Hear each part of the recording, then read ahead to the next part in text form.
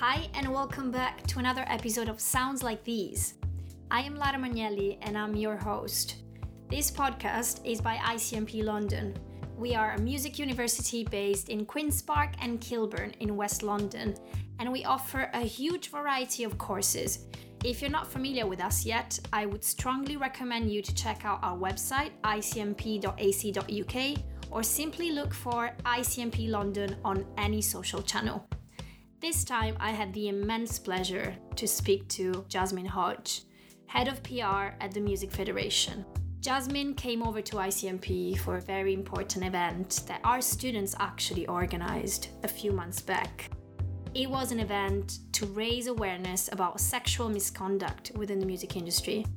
Jasmine was our guest speaker, and just by listening to her and feeling the energy and passion and determination that literally every word she was saying was conveying, I thought I must have her on the podcast. Jasmine started out in the business as a music journalist. She was literally driven by her passion for music. She calls herself a fangirl in the best possible way, and I completely agree with that because I feel like I'm one as well. And this is what drove her to become a music journalist, literally being surrounded by bands, hanging out with your favorite artists, and being surrounded by music. She then moved on quite quickly. She's only 24 years old and has already a head of PR job for the Music Federation. But that's not it. Jasmine is involved in many more initiatives, many of them actually aiming at fighting sexual misconduct, gender inequality, and much more within the music industry. We chatted about music, gigs, being a woman in the industry, how women are treated in the industry, and also about being yourself. Being yourself seems to be a very, very strong motto that Jasmine follows. She said something like, if an employer sees what I post on social media and they don't like it, maybe that's not the right employer for me. That was a really strong statement for me, especially because I was definitely not like that when I was 24 years old. I really want to thank Jasmine for her time. I had a lot of fun talking to her, and I think you will really love this chat. As always, if you like what you're listening to, subscribe to the podcast to not miss any episode, and thanks for listening. Hi, Jasmine. How are you? Hello, I'm good, thank you. How are you? Yeah, all good. Thanks for joining me today. I was really keen to talk to you because you've come to ICMP recently for a very important and special event.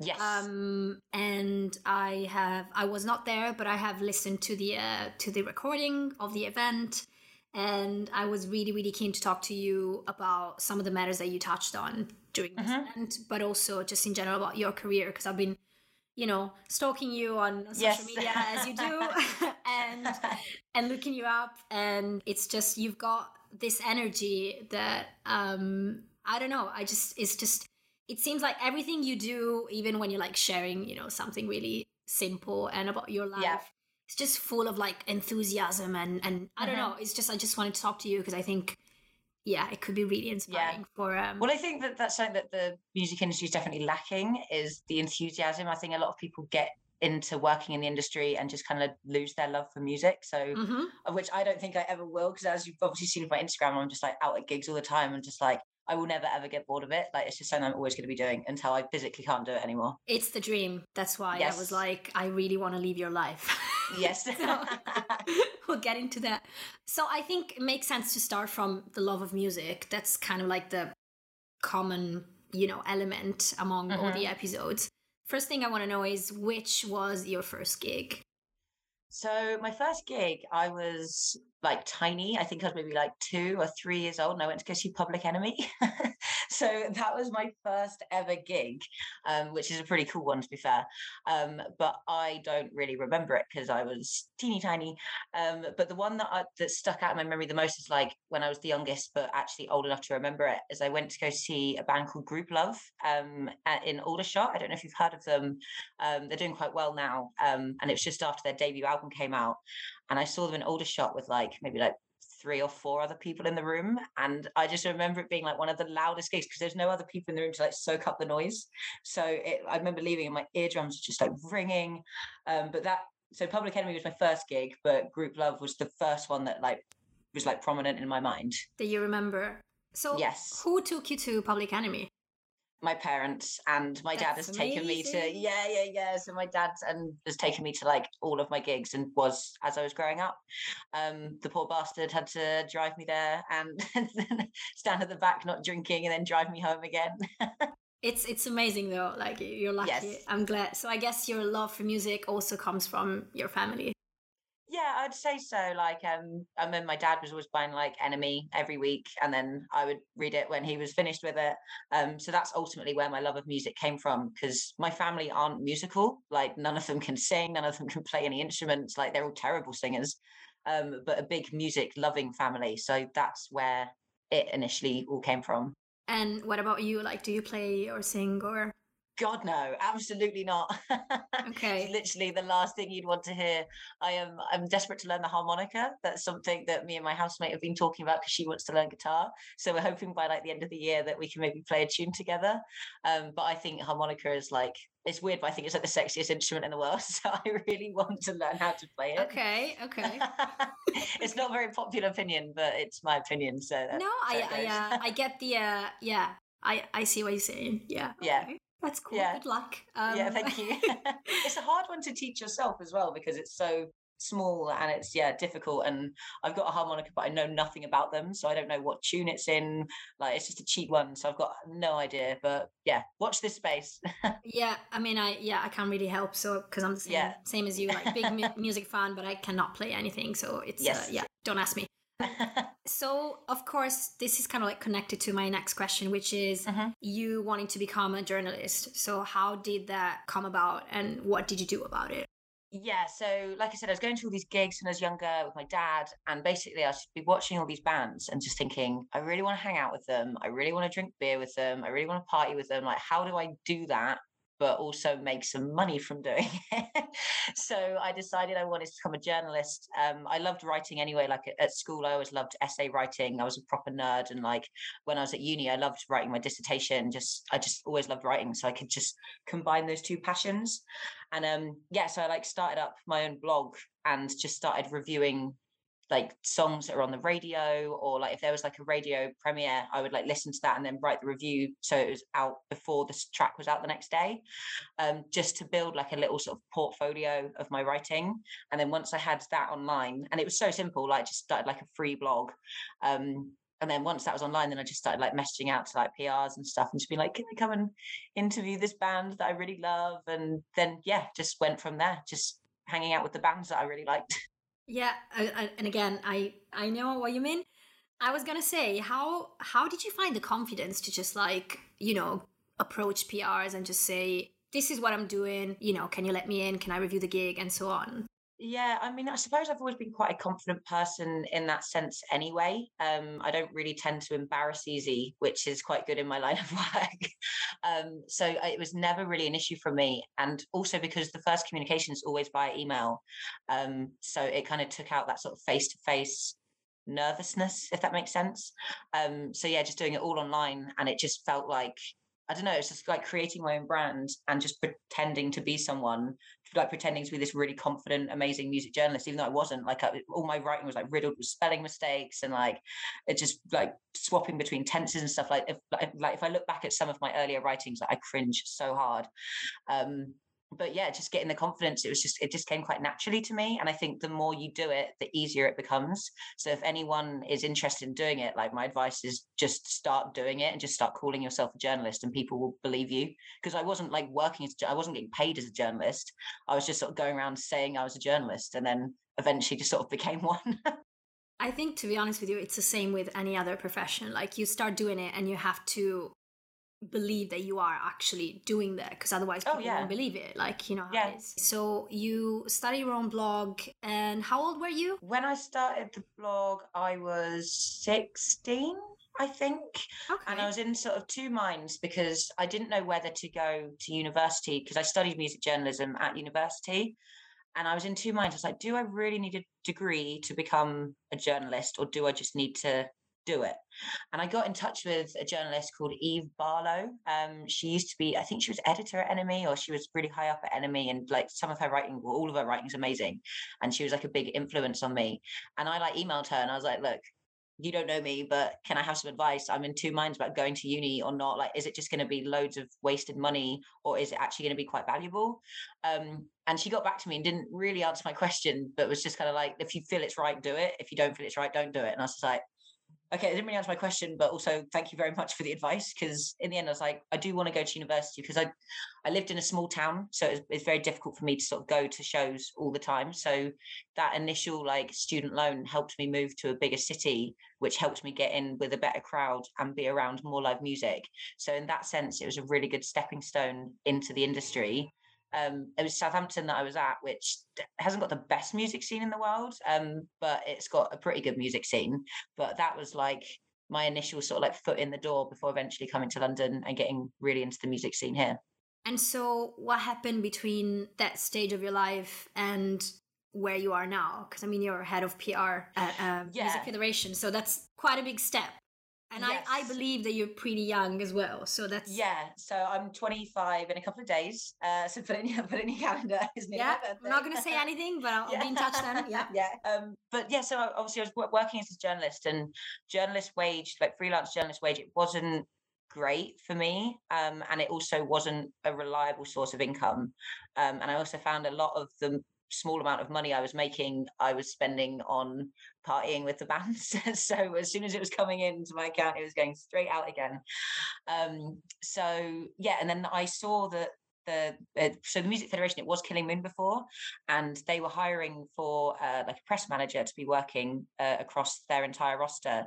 And I saw it and I felt really underqualified. I was like, I haven't really got much PR experience. I'd like dabbled in it a bit freelance, but I didn't really have too much experience. But I was just like, fuck it, you know what? I'm going to apply, because I feel like as a woman in the industry as well, like we're always told we have to hit every criteria before applying, whereas men apply for stuff when they only hit like 2 out of the 10 boxes, because they've just got that built-in confidence that they've been taught since birth. So I was like, just going to apply anyway. And I was like, I knew if I got to the interview stage, I would be able to talk my way into the role. And that's exactly what I did. And I still sometimes say like, oh, I was definitely underqualified when I got the job, but I wasn't. And I'm bloody good at my job and I work really hard at it. And so I need to still get out of this mindset that I didn't deserve it, because I've literally just passed my 1 year anniversary there. And I'm absolutely smashing it. And I need to get that into my head, as opposed to I was lucky to get the job. It's like, no, you worked really hard and you got the job. I think you touched on, being a woman and having to prove a lot more, and also never really thinking that you're good enough for a job. I feel you so much. Yeah. I'm so happy that now you have social media, so you can approach someone who's in the job as you did, and, ask for advice. Or you can just apply to so many different jobs and just go for it and see how it goes. And it went well for you. So how's that going? Like, what are the ways that you're trying to rely on to get into the mindset of, I'm good, I deserve it? Do you know what I mean? Like, what do you do? How do you do it? I mean, I surround myself with it. It's taken me a long time to get out of my own head, for starters, because it's very easy to get in your head. And I think as women, we're told a lot of the time, oh, there's not as many roles for women in music, or there's not, well, any creative industry, like, so we're told that there's only a certain amount of spaces for women. So therefore women get into this mindset where we have to compete against each other for these roles. It's like, oh, a company's only going to hire like one woman to do this job. And it's like, so you feel like you're in competition all the time. Whereas actually we need to be helping each other out more. And when you're in rooms, you need to be saying women's names in these rooms full of opportunities. So getting out of that mindset of I'm not good enough, or I need to compete with other women, you just need to change your mindset. And it's taken me years to change my own mindset on that, because I used to get jealous and I'd see other women and I could just, I don't know, I just get this sort of envy. But it's like, no, why am I getting envious? We should be working together as opposed to against each other. Yeah, that's a really good point. So in terms of your daily life at work, what is it like? What do you do exactly? So I head up all of our, and like oversee all of our press and radio campaigns. So that's all the artists that are signed to us directly, and then also our member labels as well. So if they opt in for the promotional services, which most of them do, that I oversee all of their campaigns as well. And then with our artists, when we put them on tours, like we've just had a band that just finished a UK run now, getting them like live reviews and like interviews, doing the tour promotion. We work with some festivals as well, which I was helping them with some festival promotion around that, which was super fun because it means I get to go to all the festivals as well. And then also doing promotion for the company as well. So that's dabbles in like B2B publications and the more sort of, I don't want to say intellectual, but the more sort of like nitty gritty side of the industry as opposed to the just bog standard review side. One other thing I wanted to ask you is that I know that you don't just write, you do many different things in your life and career. And one of the things that you've done recently is you put out a charity compilation. Yes. I want to know what was that about? Because I mean, I heard some bits and pieces from your previous conversation at ICMP at the event, but I want to know a little bit in more detail. Yeah, I think I did a shameless self-plug at the event because it was just coming out like the following week and I was like, listen to it. But so the New Moons compilation is a compilation that Killing Moon and the Music Federation have been putting out for years.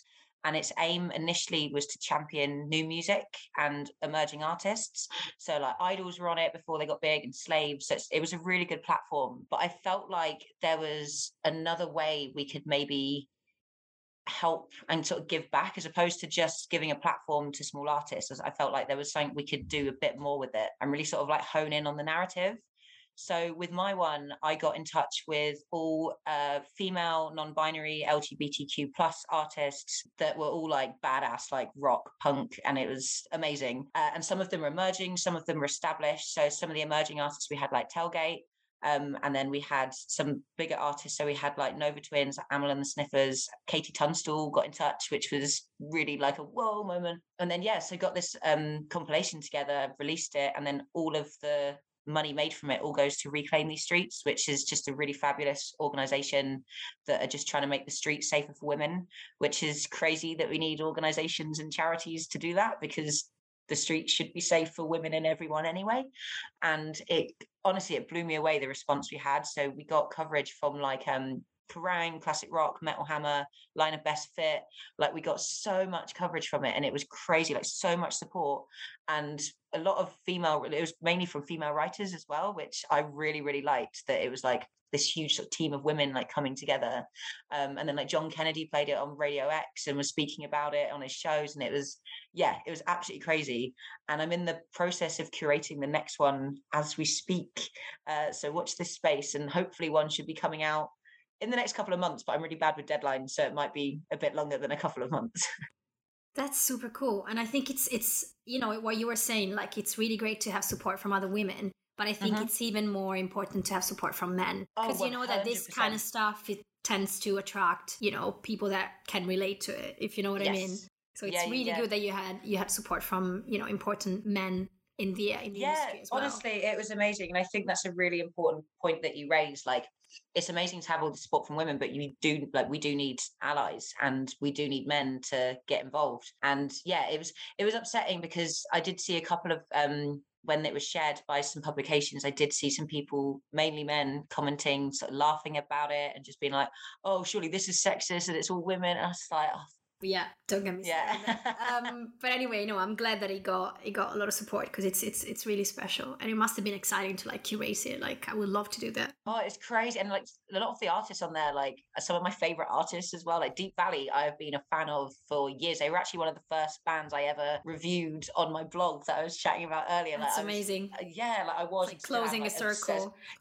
Just like nicely bookended. But no, it was amazing to be working with the artists and even just sort of emailing them. I was just a bit like fangirly, just like, oh my god, like working with these incredible artists. So and we're also in the process of curating a festival around it. So it'll be like a multi-venue festival, which is going to have all female POC minority performers, just to keep elevating this platform and just keep giving the stage and the microphone to people who deserve it, because the music is amazing. And I feel like a lot of amazing artists who are non-male are shadowed by male artists. So I think it's just a case of finding the amazing music and just giving them the platform, which I'm more than happy to do all the time. Absolutely. And I think it's even more valuable because you're mainly operating within the punk and rock and kind of like indie scene, which is Yes. historically male dominated. Like, Yes, 100%. So that's amazing. You made me remember also that I wanted to ask you about the safe space policy, which is something that you've put in place at the Music Federation. So again, it's something that we all wish we didn't have to, think of, but can you tell me a little bit more, like what it's about and why was it needed? Yeah, so the safe space policy was something that myself and our live department at the Music Federation came up with. And it's just like we were saying, like it's so stupid that we need to have this in the first place. But it's just a 3-part structure of how to make people feel, also people, not necessarily women or minorities, but just people feel safer at shows, especially myself as like a woman who goes to a lot of punk and garage and rock gigs.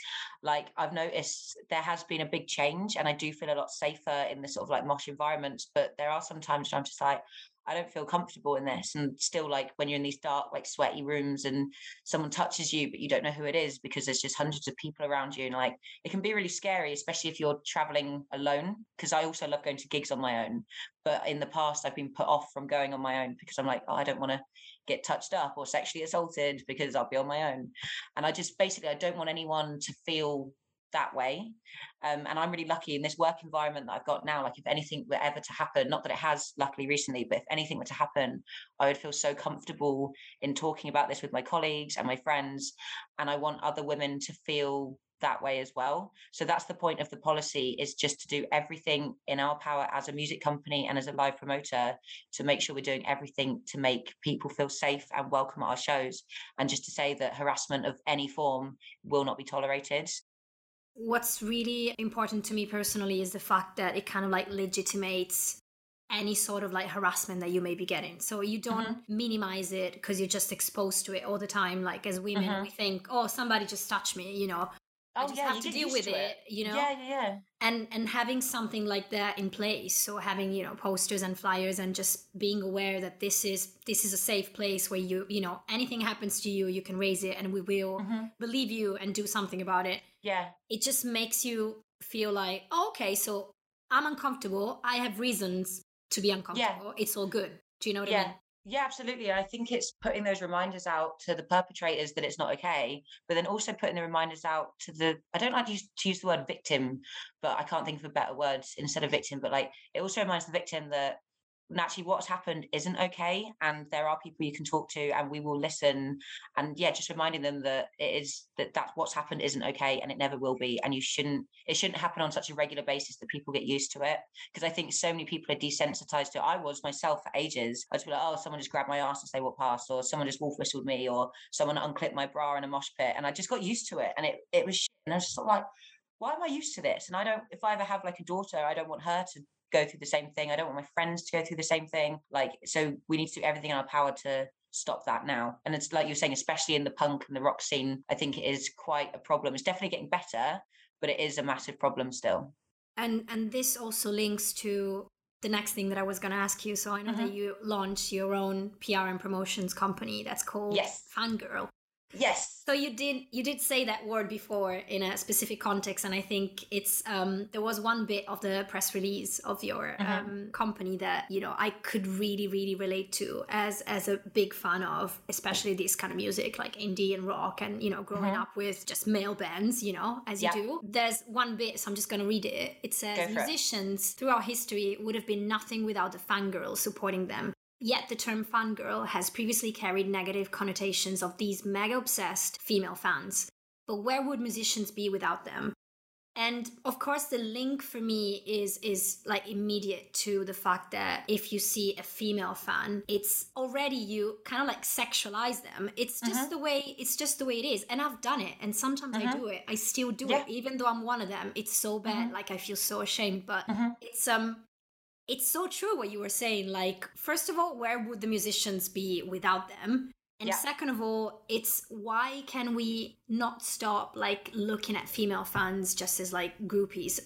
Besides the fact that I don't care if you are. Like, if you want to be one, just go for it. There's nothing wrong with it. Yeah. But why can we not just look at fans as fans without, saying they're female, they're there, they're not wearing a lot of clothes. What are they doing? Maybe they want to hang out with the band. Maybe they want to like, even if What's the problem, you know? So I Yeah. love this bit. So I just want to know, what's your, thoughts? What are your thoughts about this? Well, for me, like I've always been labeled as a fangirl and also self-labeled myself as a fangirl because I am like, and that's literally why I got into music, because of my love for bands. And then when I started working professionally in the music industry, and I still get it now, like I'll be at shows with like artists that I work with or am working with or went to go interview, and people always just assume that I'm either the girlfriend or a crazy obsessed fangirl or I'm there to sleep with the band. And it's really damaging, and like the whole narrative around it, like it's so unhealthy. And it's been ingrained in our brains, especially in I can only really speak about the sort of punk and rock genre because that's the one I know the most, but it's like you have this image of like a bloke on stage with a big guitar and then the girls at the bottom like all like adoring. And I don't know why that's like a negative thing. Like I said, like the girls, the fangirls are the reason the bands get paid. They're the ones buying the tickets. They're the ones buying the merch. And then groupies, like who gives a fuck if they want to sleep with the band? Why does that affect you? Like I've got absolutely no problem if that's what someone wants to do. But the fact that you always, or people tend to assume that girls are only there as the girlfriends, or like that's their role in music, or they're the fangirl, like that's their role, like that's what's damaging. And like I said, I find it hurtful that when I am at these shows that I've put a lot of work into and I work with these bands, I've got them this, I've got them that, I've got them this interview, and then people just assume that I'm the fangirl or I'm a groupie or I'm the girlfriend. I'm just like, no, I'm the professional that's working within this environment and I deserve to be treated with respect. And I'm allowed to be going backstage because I'm the one that's helped put on this show, or I'm the one that's working backstage with them. Like I'm not just some crazy fangirl. It's like, the whole narrative needs to be rewritten. So how do you respond to these kind of like, comments? Somebody's like, oh, where are you going? Why are you following them? Like, are you not allowed there or something? Like, how do you deal with it now that... I mean, I used to get quite angry about it, but now I just ignore it. Like if I'm walking past, I was like, oh, so which one are you with? I'm just like, walk away. Like I honestly, like I can't anymore. Like it's, if I'm dying, right, and then my life is flashing before my eyes as I die, I will see the amount of times that someone's come up to me and be like, oh, so which one's your boyfriend, or which one like it would be crazy. It'd be like so much of my life would just be like flashing of just people asking me whose girlfriend am I, like, and it's so it's gotten to the point now where I don't even waste my breath on it. Like, or someone just goes, which girlfriend are you? It's like, excuse me, like which one's boyfriend are you? Like, yeah, rightly so. Yeah. Like that. Yeah. Which boyfriends just, are you? I like that. Yeah. Which one are you dating? Just ask the same question to them. Yeah, because it's so weird when you turn it around that way, and I know that people will be like, wait, what? Like, why are you asking me that? It's like, well, why are you asking me that? Like, I'm here to do a job. I don't come into your offices and start asking you who you're dating. Like, so why come into my space of work and ask me which one I'm dating? Like, I think this is such a horrible way that we're seen, like women are seen as the sort of the band sort of fuck pieces on the side. It's like, no, they're the ones actually driving this. They're the ones powering this. They're the ones working behind the scenes, and they deserve the respect that they've earned, as opposed to just being seen there to go sleep with the band afterwards. Because no. But then on the flip side, if girls are there just to sleep with the bands, I don't care as well. Like if that's what they want to do, that's fine. But it's just the assuming that is the female role in music still, and it's not the role. It never really was. It's just people were told that, but it's definitely not at the moment, and it never will be. Like women work hard. They work a lot harder than men to get to their points because of all the barriers in their way. So yeah, they deserve a lot more respect than they're given. I think this is also part of a bigger conversation where a lot of roles within the music industry are not really seen by the public as real work. Mm-hmm. I think there's also that misconception. And I think plus if you're a woman, it's just a joke, basically. So it's, I agree with what you're saying, definitely. And this is also connected to this because, of course, as I was saying, I've been stalking you and I've been following you on social media and really enjoying everything that you share and just the way that you like communicate. And I found that everything was really, there was no filter, you really come across as, you're coming across now. Like like what you see is what you get, which is brilliant. Yeah.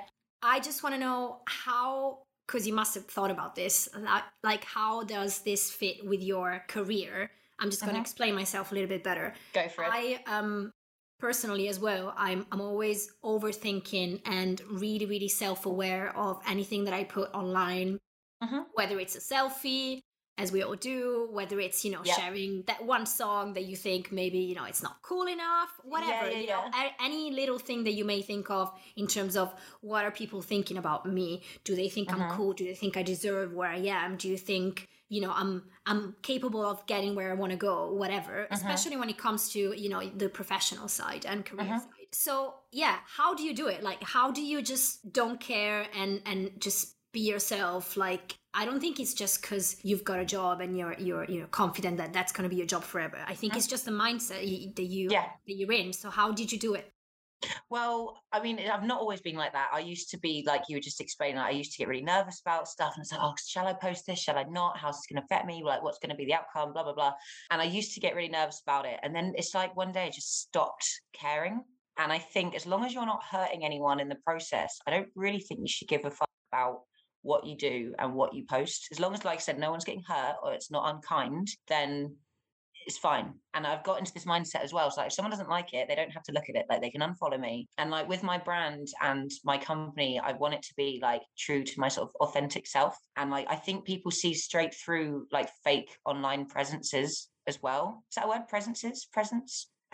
Yeah, presence. Yeah, Whatever. it is now. I get it. It's fine. I mean, you're talking to an Italian here, so go ahead. Okay.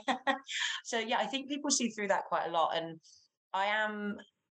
I mean, part of my job role as well is like I'm always at these gigs, I'm always networking, I'm always out afterwards, and it is part of my job role. And at the moment, I really do feel like I'm in a really nice place and living my best life, and I like to share that. And it matches the brand as well of being a fangirl. Like, I'm out at these shows all the time. Like, some of the bands I work with, like I was fans of them before I even started working with them, so it's still like a dream come true that I get to go to their shows. And like, I don't, and like I said earlier as well, like, I don't embarrass easily. So like, I'll go to these shows and be like, I don't mind going to the front and dancing and whatever, like still being that fangirl.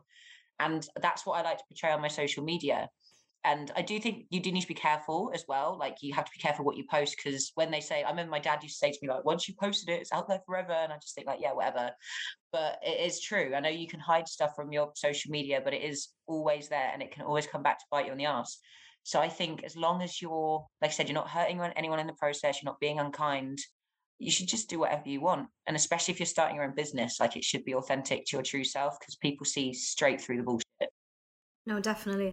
I think for me, especially, this has always been really scary, because when, you're looking to, you're applying for jobs, you're looking for, to find a new job because you're unhappy, whatever, you want to change your career, whatever the reason. I know that people would just go straight onto social media and check you out. Yeah. So for example, the majority of my accounts are private. So yeah, so I guess with you, it just made sense because of your own brand, because you started out as a journalist and all that. But I think it still makes sense even though you're employed, because I guess you work in an environment that's not judgmental. And yeah, I mean, luckily the people I work with are amazing and really good friends of mine as well. And I'm lucky that I've got my job and I'm sort of developing this personal brand around myself. But like you said, like when I have been hiring and been interviewing, like as soon as I get off that Zoom call, like straight away, I'm like, right, I'm going to find them on Instagram. I'm going to find them on LinkedIn. I'm going to go, actually, LinkedIn's the one that I try and avoid. Well, yeah, but I try and avoid LinkedIn because, people get the little notifications saying like someone's viewed your profile. And I'm like, oh, it's so embarrassing. But yeah, but like employers always do a big stalk. And I think as long as you're coming across in a way that you're happy coming across, that's fine. And not that I'm looking for a job now, but if I were to be looking for a role, I would feel comfortable with an employer seeing my social media presence, because that is me. And if they don't like that or they're not comfortable with that, then it's probably not the right employer that I should be working with anyway. So I think, yeah, just remaining authentic to yourself is just the best way to do anything. But I know that that's quite rich coming from me because I've got a job. So and also know, like, when you're looking for a job, it can be like a lot easier to sort of mold yourself to fit it. But yeah, just staying true to yourself is the most important thing. I think it's great advice, because I think we are taught to think that we have to be liked by everyone, and we have to be that perfect stereotype of, the amazing worker who's always on time, whatever, works really hard, blah, blah, blah. And I think there's nothing wrong with what you were saying. Actually is amazing. Like, if they don't like how I behave on social media, this is who I am. I go to gigs, I stay out late. I'm always hanging out with bands. This is my life. This is what I'm into. I take selfies, whatever. Yeah. Maybe I shouldn't be working for you. And that's such a great way to see it. And everything I'm doing at the moment, I'm having so much fun. I'm surrounded by such an amazing network of people. I'm hanging out with like some of the nicest bands in the world. And I really feel like these are going to be some of the best days of my life. And why should I not be able to document that? Like, literally, like, I remember like growing up and I would have like all these, like, my parents would have like folders and folders of like baby photos, and that's okay. Or like photos of them when they were like younger, but like Polaroids and whatever. But then when someone's got a busy Instagram feed, they're like, oh, but you post too much. And it was like, well, no, it's just doing what everyone else has done, but instead of physical copies, it's just all on a social media feed. So I don't think it's any different to the way the world has been before. But I'm just enjoying documenting all the amazing times I'm having, and I'm not going to stop. No, don't. It's No, great. never. It's really enjoyable as well. So yeah, keep doing it. Let's talk about advice, because you've touched on being, confident and knowing that you're doing a great job, and like you've got to a really good point, I think, in terms of like your self-development as well. But let's say someone who's not that, confident, and maybe they're starting out and they don't know where to go to, just in general, like especially being a woman in a, male-dominated industry, as the music industry still sadly is. Yeah. What do you think is the best way to cut through that noise and just be authentic, but also like find that confidence? Yeah. I mean, I would definitely say kindness is something that the music industry is severely lacking. Kindness and honesty. And I think that they're two values that I value very, very highly, and something that I think is very important and more people need to do.